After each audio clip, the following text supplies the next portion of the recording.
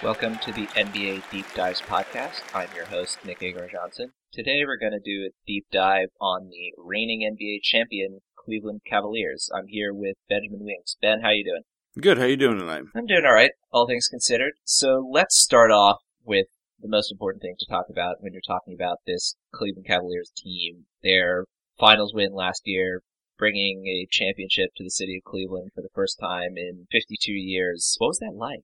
The atmosphere I don't live near Cleveland, but I live in a group where there's a bunch of Cavs fans around, and the atmosphere for Game 7 was absolutely electric.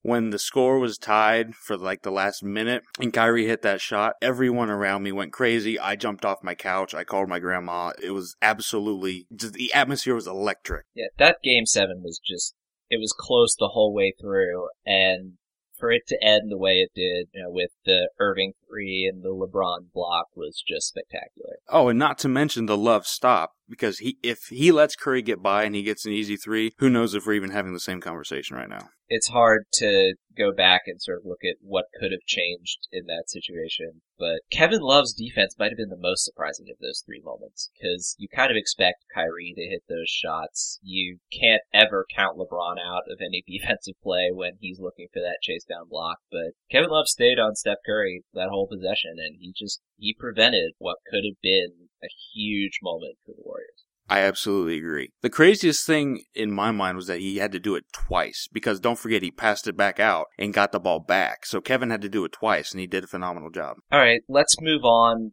to a quick look at the Cavs offseason. They lost Matthew Dellavedova, which will hurt. It'll leave a big hole in their backup point guard rotation, but they did get a few new players, and probably the biggest of those acquisitions was Mike Dunleavy. He's a guy who can shoot the ball, who is a solid passer, not a great defender, but not atrocious either. How's he looked so far this year? Mike Dunleavy Jr. has had a bit of a rough start to the year. In the preseason, he looked good. But to start the year, he's only getting around 16 minutes a game. So it's still a small sample size. 7 games have been played, but he's only shooting 35% from deep. You're not going to need to get more out of Mike Dunleavy than that. He's a better shooter than that, but I think he'll find his stroke as the season goes on. I'm almost more surprised by the fact that he's only got 1 assist per game so far. He's been a much better passer than that for most of his career. So hopefully he can keep getting everyone else involved, especially on a team like Cleveland. Oh yeah, because there's always going to be shooters on the wing. He'll always have somebody to pass to. I think those numbers will have to go up. So the other 2 guys they acquired are DeAndre Liggins and Chris Anderson. I'm assuming they're not going to play that much. So far this year they have 14 and 14 minutes, respectively. Do you think either of them is going to get major playing time, or are they just end-of-the-bench guys to fill out the roster? I think that Birdman has more of a potential to get big minutes, big being relative, compared to Liggins, because he has those 6 fouls. Now, Liggins has 6 fouls also, but Birdman is an enforcer. He's going to be the goon coming off the bench. If they need to touch somebody up, say a Paul George in a playoff series, Birdman's going to come in the game. Now, DeAndre Liggins, great defender. He's 2-time D-League Defensive Player of the Year, so obviously he's going to be a serviceable defender, but his offensive game is just lacking so far behind his defense right now. I don't know if he has enough to actually get on the floor and produce. Yeah, I think Liggins' niche would be if he could play backup or third-string point guard, but he's not that kind of player. He's a wing through and through, and Cleveland has a lot of guys that are ahead of him in that wing rotation. Oh, absolutely. I couldn't agree more. So let's move on to just a quick look at their draft. And when I say their draft, I mean one person in particular, because Cleveland had 1 draft pick this offseason. Kay Felder, who is only 5'9", but makes up for that in pretty much every way you could expect a 5'9" guy to. He's strong. He's really aggressive defensively. He led the NCAA in assists last year. What have you seen out of him so far? Well, Kay Felder showed a lot in the summer league. He had a knack for getting his teammates the ball in good position to score. He was good at scoring himself, even. He was a great scorer in college. The problem with K right now, though, is the fact that A, he's a rookie and he's not getting many minutes, and he started the season with a concussion, so the Cavs don't want to rush him into the lineup at the moment. But he's been looking good in the practices that I've seen. In the preseason, he looked good. And the Cavs obviously believe in him because they bought that pick outright from Atlanta. So they have to believe in him. So I think good things will come from K. Felder. Well, I'm not sure it's not just that they have to believe in him, it's that they need him. Oh, they absolutely do. Yeah, they don't have anyone who's a traditional point guard on their roster at all, and K. Felder is the closest thing they have. Even though Kyrie is not a traditional point guard, he still will soak up a lot of minutes at that position, but they have no one behind him. So, depending on how Felder develops, he could play a big role maybe as early as this year. Maybe that's, looking too far ahead with him since he is only a rookie. But Cleveland could really use some production out of him this year. I would be surprised if they didn't get production out of him as the year goes on. Yeah, especially as he works himself back from that concussion. So let's go into a quick preview/overview of the season. How has the starting lineup looked for them so far? The starting lineup has actually been quite a pleasant surprise. In the past, it's been LeBron, then it's been Kyrie, and then Kevin was an afterthought. This year, it's so balanced. Kevin, Kyrie, and LeBron are all averaging over 22 points a game, and they're all within, I think, 15 total points scored of each other. So I couldn't imagine a scenario where the offense is more balanced with the big three. The problem is that JR, because of his holdout this year, has been slow to start off the year. He's only shooting 33% from distance this year. So that's going to have to get better. But Thompson has come back from last year. He didn't have a holdout this year, so he got a full offseason with the team, and he's looked incredible in the moments that he's been on the floor. The interesting thing about JR for me is not only is he only shooting 33% from deep, but he's shooting 25% on 2-point shots. He's been taking a lot of bad 2-point shots. Like, normally he'll get in the lane for 1 or 2 layups a game that he could possibly get. But this year he's been taking a lot of, turnaround jumpers that are heavily defended and just bad. Like, it's New York JR before he got traded. And that's not really what we need. Yeah, so the other obvious thing to talk about with the season so far is Cleveland was the last team to remain undefeated. They lost a very close one to the Hawks to put them at 6-1.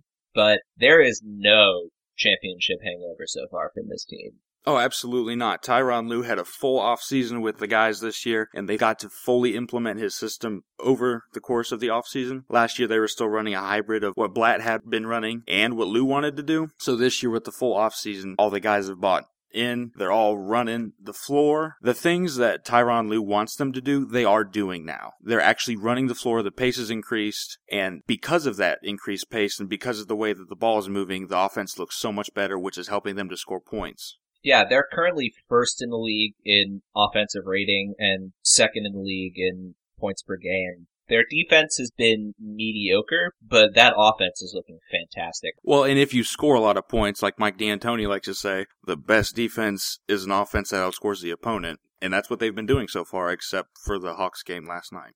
What I think has been the most interesting trend/early return from this season is how much LeBron has been looking to pass the ball and to run things as more of a playmaker than a scorer. This is the first time in as long as I can remember that he's not leading his team in scoring. He's currently right behind Kyrie Irving at a little under 23 points a game, but he's also just barely under 10 assists per game. So I guess it's not fair to say he's easing off in his scoring because he's only down about 3 points from where he was last season, 3 points per game from where he was last season. But do you think that trend is going to continue?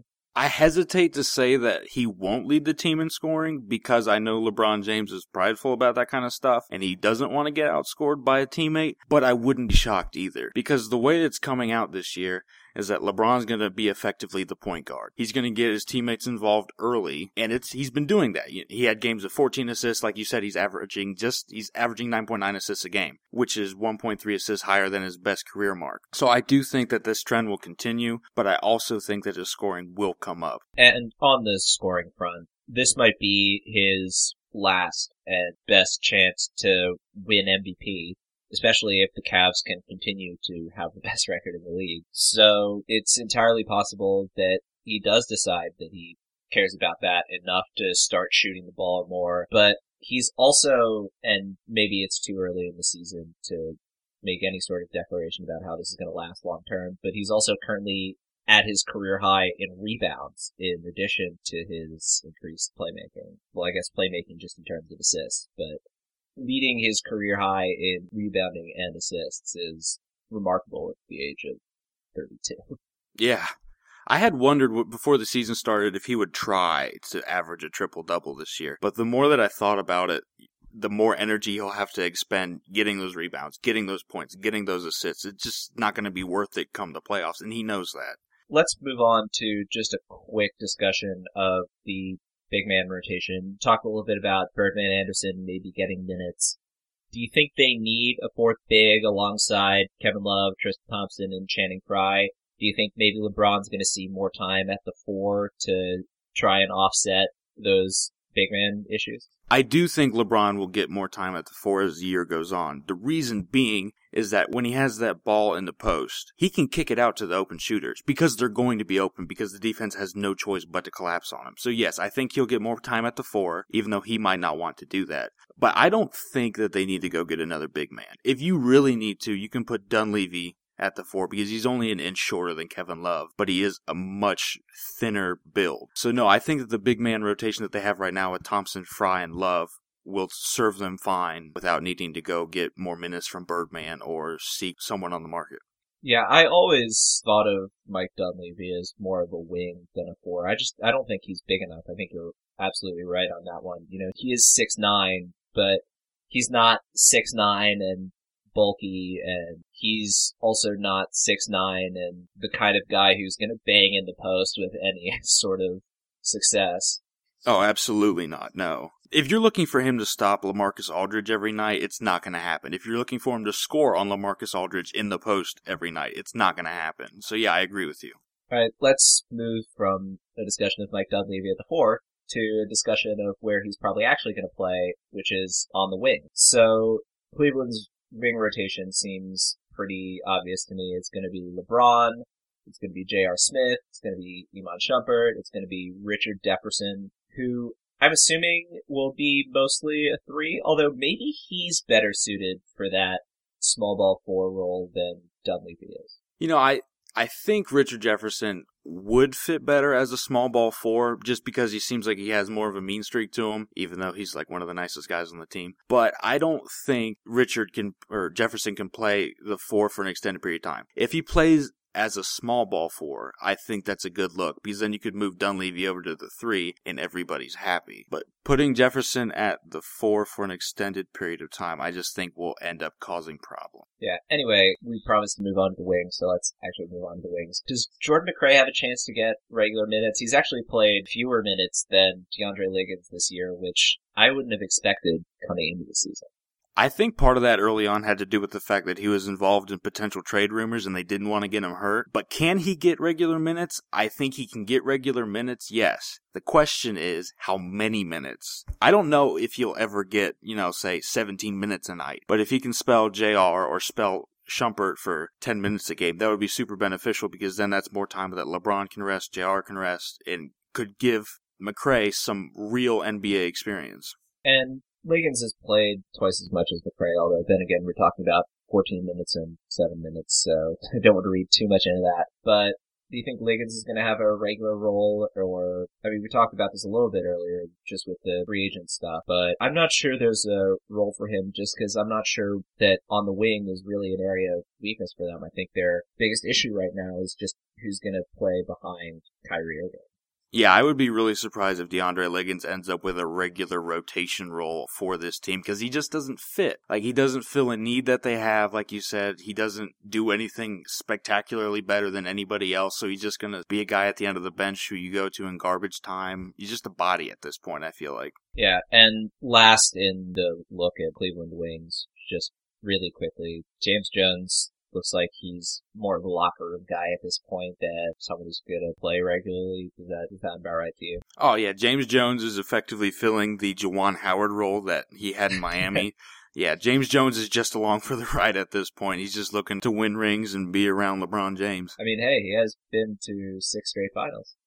He has been. It's incredible. He brought LeBron James to 6 straight finals. It's an unbelievable achievement. Yeah, well, people need to stop disrespecting James Jones and just what an incredible job he's done of leading LeBron to all these finals appearances. Oh, absolutely. All right, so let's talk about one of your articles recently on the Hashtag Basketball website, which, by the way, hashtagbasketball.com. You can read both of our stuff about once a week. But you talked about how Iman Shumpert is sort of ready to make the next step in 2016, 2017. And so far, he has been awesome for Cleveland. He's Yes. 53% from deep. He's playing fantastic defense. And I think the most important thing for them is he's filling in some of those backup point guard minutes. But let's just go back to that offense really quickly. I don't think it's sustainable at the level that he's been playing now, but do you think it's sustainable in that it might be closer to where he is now than last year and what was really a down year for him? I'm going to have a cop out and say yes and no. I'm really big on tempering expectations, and I really think everything eventually will regress to the mean. So I don't think he'll shoot 28% like he did last year. I also don't think he'll shoot 53% from deep for the year. I think it will end up being somewhere in the high 30s, which would be tremendous for the Cavs because essentially last year he was dead weight on offense, and this year he's actually contributing.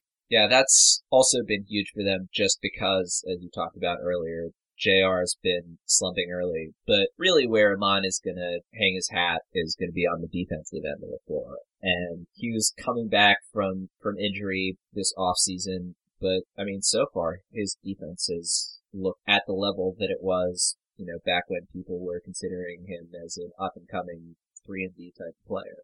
I think a lot of that has to do with the fact that over the summer, he got in much better shape. He lost 12 pounds, which is hard for a guy of his build to do. He worked out with Kyrie a lot, which helped his shot, obviously. Let's just talk about his role as backup point guard this year. That's a position of major need for the Cavs and something he's been filling quite capably, actually, so far this season. Do you think, long term with Kay Felder returning to the rotation, do you think he's still going to be the primary backup point guard, or do you think he's just going to be a wing type of player that gets spot minutes at the one? If you're asking me in January, yeah, he's going to be the primary backup point guard. If you're asking me in March, that might be a different conversation. I don't know. It depends on how Kay Felder does, and it depends on if Shumpert can actually keep up what he's doing. His offensive rating is 121, which is 24 points above what it was last year. So that shows that while he's on the floor running the backup point, the team isn't stagnant. They're still scoring. They're still moving the ball,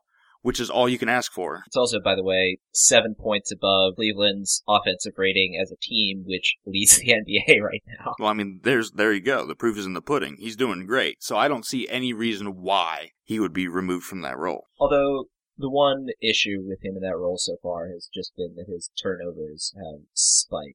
Yeah, and that's a product of the ball being in his hands a lot more. His turnover percentage is a career-high 22 this year, which isn't great, obviously.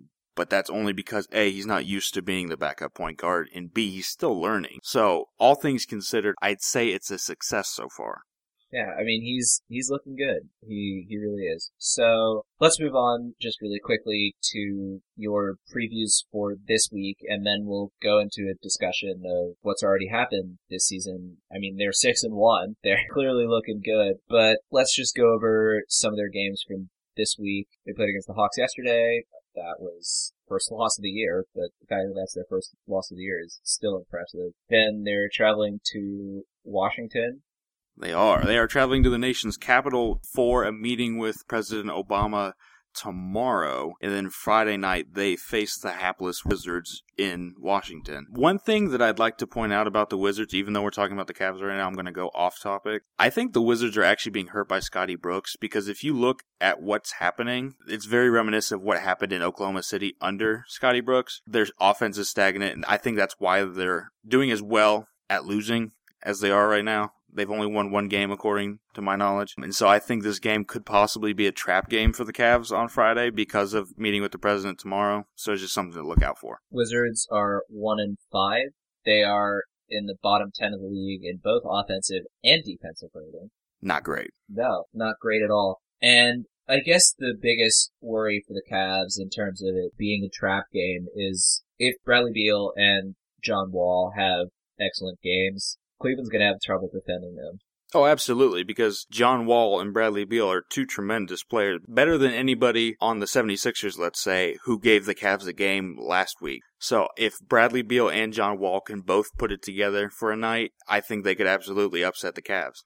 John Wall is also the kind of player that has given the Cavs problems in the past, in that he's an incredibly fast point guard. But not only is he an incredibly fast point guard, he's also 6'4" and strong. Like, he's the kind of player that can just tear the Cavs apart, getting to the rim, and if the three-point shooters around him are hitting shots, they could definitely pull out a win against Cleveland. Let's move on to the Hornets game on Sunday. The Hornets, unlike the Wizards, very much unlike the Wizards, they are currently the second best team in the Eastern Conference. They're at 5-1. They're looking awesome. And I thought the Hornets were going to be better than most people coming into this season, if only because the Vegas line for them started at 40 wins when they were returning probably their second best player in Michael Kidd-Gilchrist from having missed all but 7 games last year. But they're looking great on defense. They're once again in the top 5. They're actually 3rd in defensive rating and 5th in points allowed per game. And their offense has been average, which if you're the Hornets, that is more than good enough. Yeah, I think they're the surprise of the NBA this year. I mean, I never would have thought that they would start off. They beat the Jazz tonight, so they're 6-1 now. I never would have expected them to be tied for first in the Eastern Conference after 2 weeks. That's not something I had in the plans because you said the line was poorly placed, I guess, at this point. Yeah, I mean, that's just me. I was big on the Hornets, but I did not expect them to be as good as they've been. There's a big difference between I think they're going to be better than 500, I think they're going to play a playoff team, and they're currently tied for first in the East. They're ahead of Toronto, they're ahead of Boston, they're ahead of everybody. Yeah, they're on pace to have home court in the first round, which is something that I never would have ever thought I would say about a former Charlotte Bobcat team. Especially this soon after they were the Charlotte Bobcats. Speaking of the Bobcats, LeBron, for some reason, has had absolutely no problem dispatching the Charlotte team over the course of the last 6 years. Since he went to Miami and came back to Cleveland, he's lost to the team 1 time. So I don't know if that has something to do with wanting to show up Michael Jordan because Jordan owns the Hornets and or former Bobcats. So I don't know what it is, but LeBron seems to love feasting on the Charlotte teams. That being said, Charlotte did not have Michael Kidd-Gilchrist last season, and Michael Kidd-Gilchrist is one of the few players in the league that can give LeBron problems. It's very true. All right, so let's move on from discussion of this week's games to a quick look at their schedule so far this year. Obviously, they won their first 6 games, but was there any game in particular that stood out to you for the Cavs? The Boston game stood out to me. I was expecting that game to be more like what happened against the Magic, the 76ers, and the Hawks. But for some reason, and I understand that Boston's defense is down this year compared to where it was, Cleveland just came out like gangbusters and absolutely shot the lights out. I think they scored 128 points on Boston, which just absolutely blew my mind. It showed me like what their ceiling is, and if they play like that in a 4-game series, I don't see anybody, even the Golden State Warriors, beating them. The Boston game, they won 128-122. I was surprised they allowed Boston to score that much, but Boston was also playing without Al Horford, who will make a huge difference for them on the defensive end. And Jay Crowder, I think. Yeah, exactly. And Jay Crowder, who's, if not their best defensive player, because you have to give credit to Avery Bradley, he's a huge defensive piece for them. So, I don't know. On the one hand, Cleveland just shot the lights out in that game, but on the other hand, allowing 122 to Boston team missing 2 of their 4 best players was kind of interesting for me. It also showed some bad things, as you pointed out, with the defense. I was mainly focused on the offense because that's what catches people's attention more. But yeah, giving up 122 points is awful. But if you can still outscore the other team, you got to do just enough to win, right? Yeah, no, that's fair enough. And it's not like they haven't been able to stop teams on the defensive end because, as I said earlier, they're currently 17th in defensive rating. But that's hugely inflated by giving up 120 to Houston, who's a fantastic offensive team, and that 122-point performance by the Celtics. but their first 3 games, they allowed 88, 91, and 99 points. So that defensive number, I think, is a bit of a mirage this early in the season, just because they've had 2 relative outlier scoring games. Yeah, I agree. I think it'll be closer to the, 100 mark rather than what are they giving up? They're currently giving up 104 per game. I think it'll be closer to 100. Yeah, I think that's a fair mark. All right, so let's dig into some of the stats more. We've been talking about some of this with the offensive ratings, but I think the most interesting thing for me is that LeBron is currently leading the Cavs in win shares at 1.3. The thing that's surprising to me is Kevin Love is actually second. He's got himself up to a win share already 7 games into the season. He's looking a lot better in general, first of all, but he's looked like a lot better fit offensively. His three-point shooting hasn't been particularly efficient, but he's been a decent threat overall. He's nearly at 90% from the free throw line. How's he looked so far this year? Kevin Love, in my opinion, has been their most consistent player. He's scored 18 or more points every game. If you look at his per 36 numbers, which just extrapolate his numbers to the 36-minute average, he's putting up Minnesota Kevin Love numbers. It's 23.8 points a game and 9.7 rebounds. So he's doing work on the offensive and defensive ends of the floor, getting rebounds, putting up shots. He's looked fantastic. I think part of this has to do with the fact that he won the title. That validated him, I guess, in his mind, because he's very kind of finicky when it comes to mentality and stuff like that. So him coming into the year confident, he had a full offseason to work out, he got stronger. I think it's really starting to show based on what you said and the fact that the eyes don't lie. Like, he looks a lot better. Yeah, and the offseason thing I think is big as well. The fact that he was able to work out this offseason rather than last offseason where he was coming back from that shoulder surgery and basically just couldn't work out until right before the season started, right? Yeah.